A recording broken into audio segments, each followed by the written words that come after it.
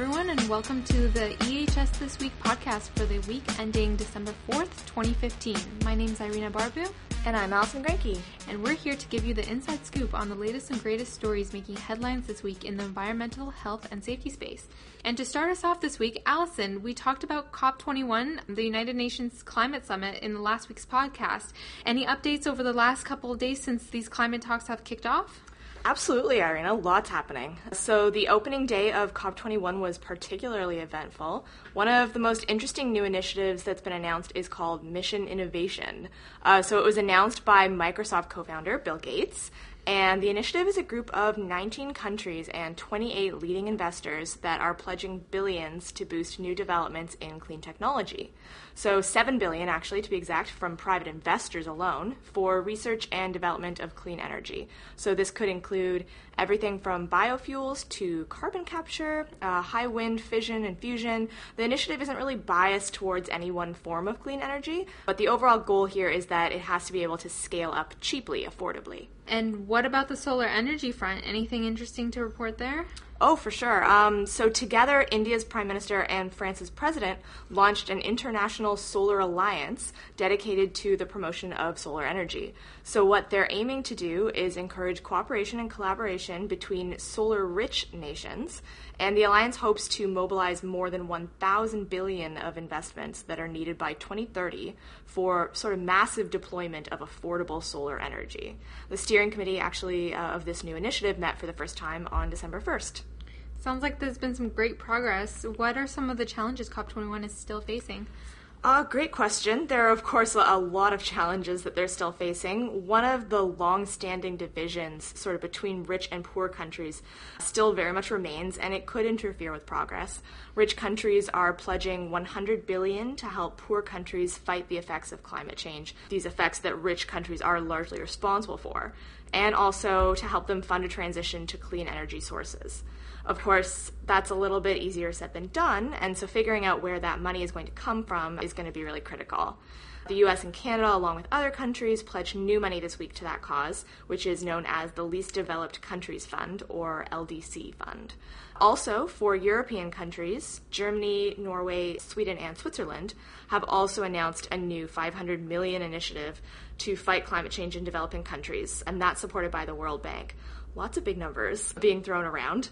So this one, it's called Transformative Carbon Asset Facility, and it will pay for emission cuts in large-scale programs in areas like renewable energy, transport, energy efficiency, and even low-carbon cities. Some exciting initiatives to come. Yeah, oh, for sure. And Irina, I think there's actually been quite a bit of interest on workplace safety in the healthcare industry lately. Can you tell us what's been happening there? Yes, so earlier this week, OSHA created a webpage intended to help healthcare workers and employers prevent workplace violence. As we have highlighted in previous podcasts, the rate of serious violent incidents is about 4 times higher in the healthcare industry when compared with private industry. According to the Bureau of Labor's statistics data, the number of injuries from serious violence in the healthcare industry totaled nearly as many as all other industries combined. Several factors contribute to the risk of workplace violence, including working with patients that might have a violent past or patients under the influence of drugs. The new OSHA website was released December 1st and shares case studies on successful workplace violence prevention programs at healthcare institutions and describes how such programs can encourage safety and compliance.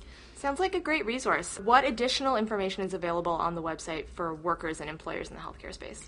Well, the webpage is intended to supplement OSHA's updated guidelines for preventing workplace violence for healthcare and social service workers and incorporates elements of hazard prevention and control, training and management commitment, and employee participation. The site also includes information about violent risk factors relating to cost and management actions.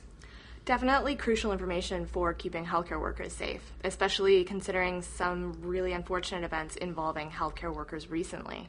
Yes, definitely. So for our listeners who are not aware, there have been 2 major events of workplace violence involving healthcare workers or facilities in the news recently.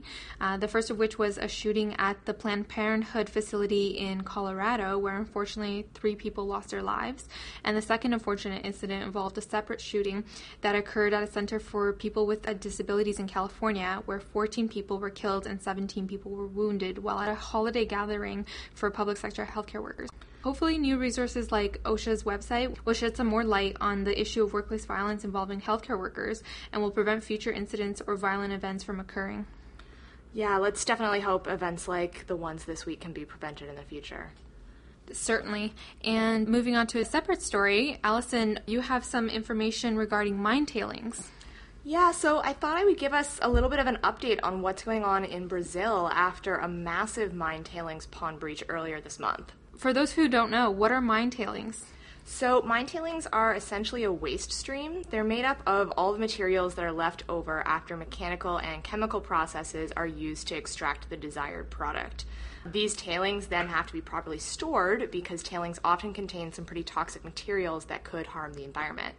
Unfortunately, tailing pond breaches are not all that uncommon. We've reported on quite a few very serious tailing pond breaches on this podcast, from the 2014 spill in Mount Poly, British Columbia, to the more recent incident this past summer, which let 3 million gallons of mining waste spill into the Colorado River, turning it yellow.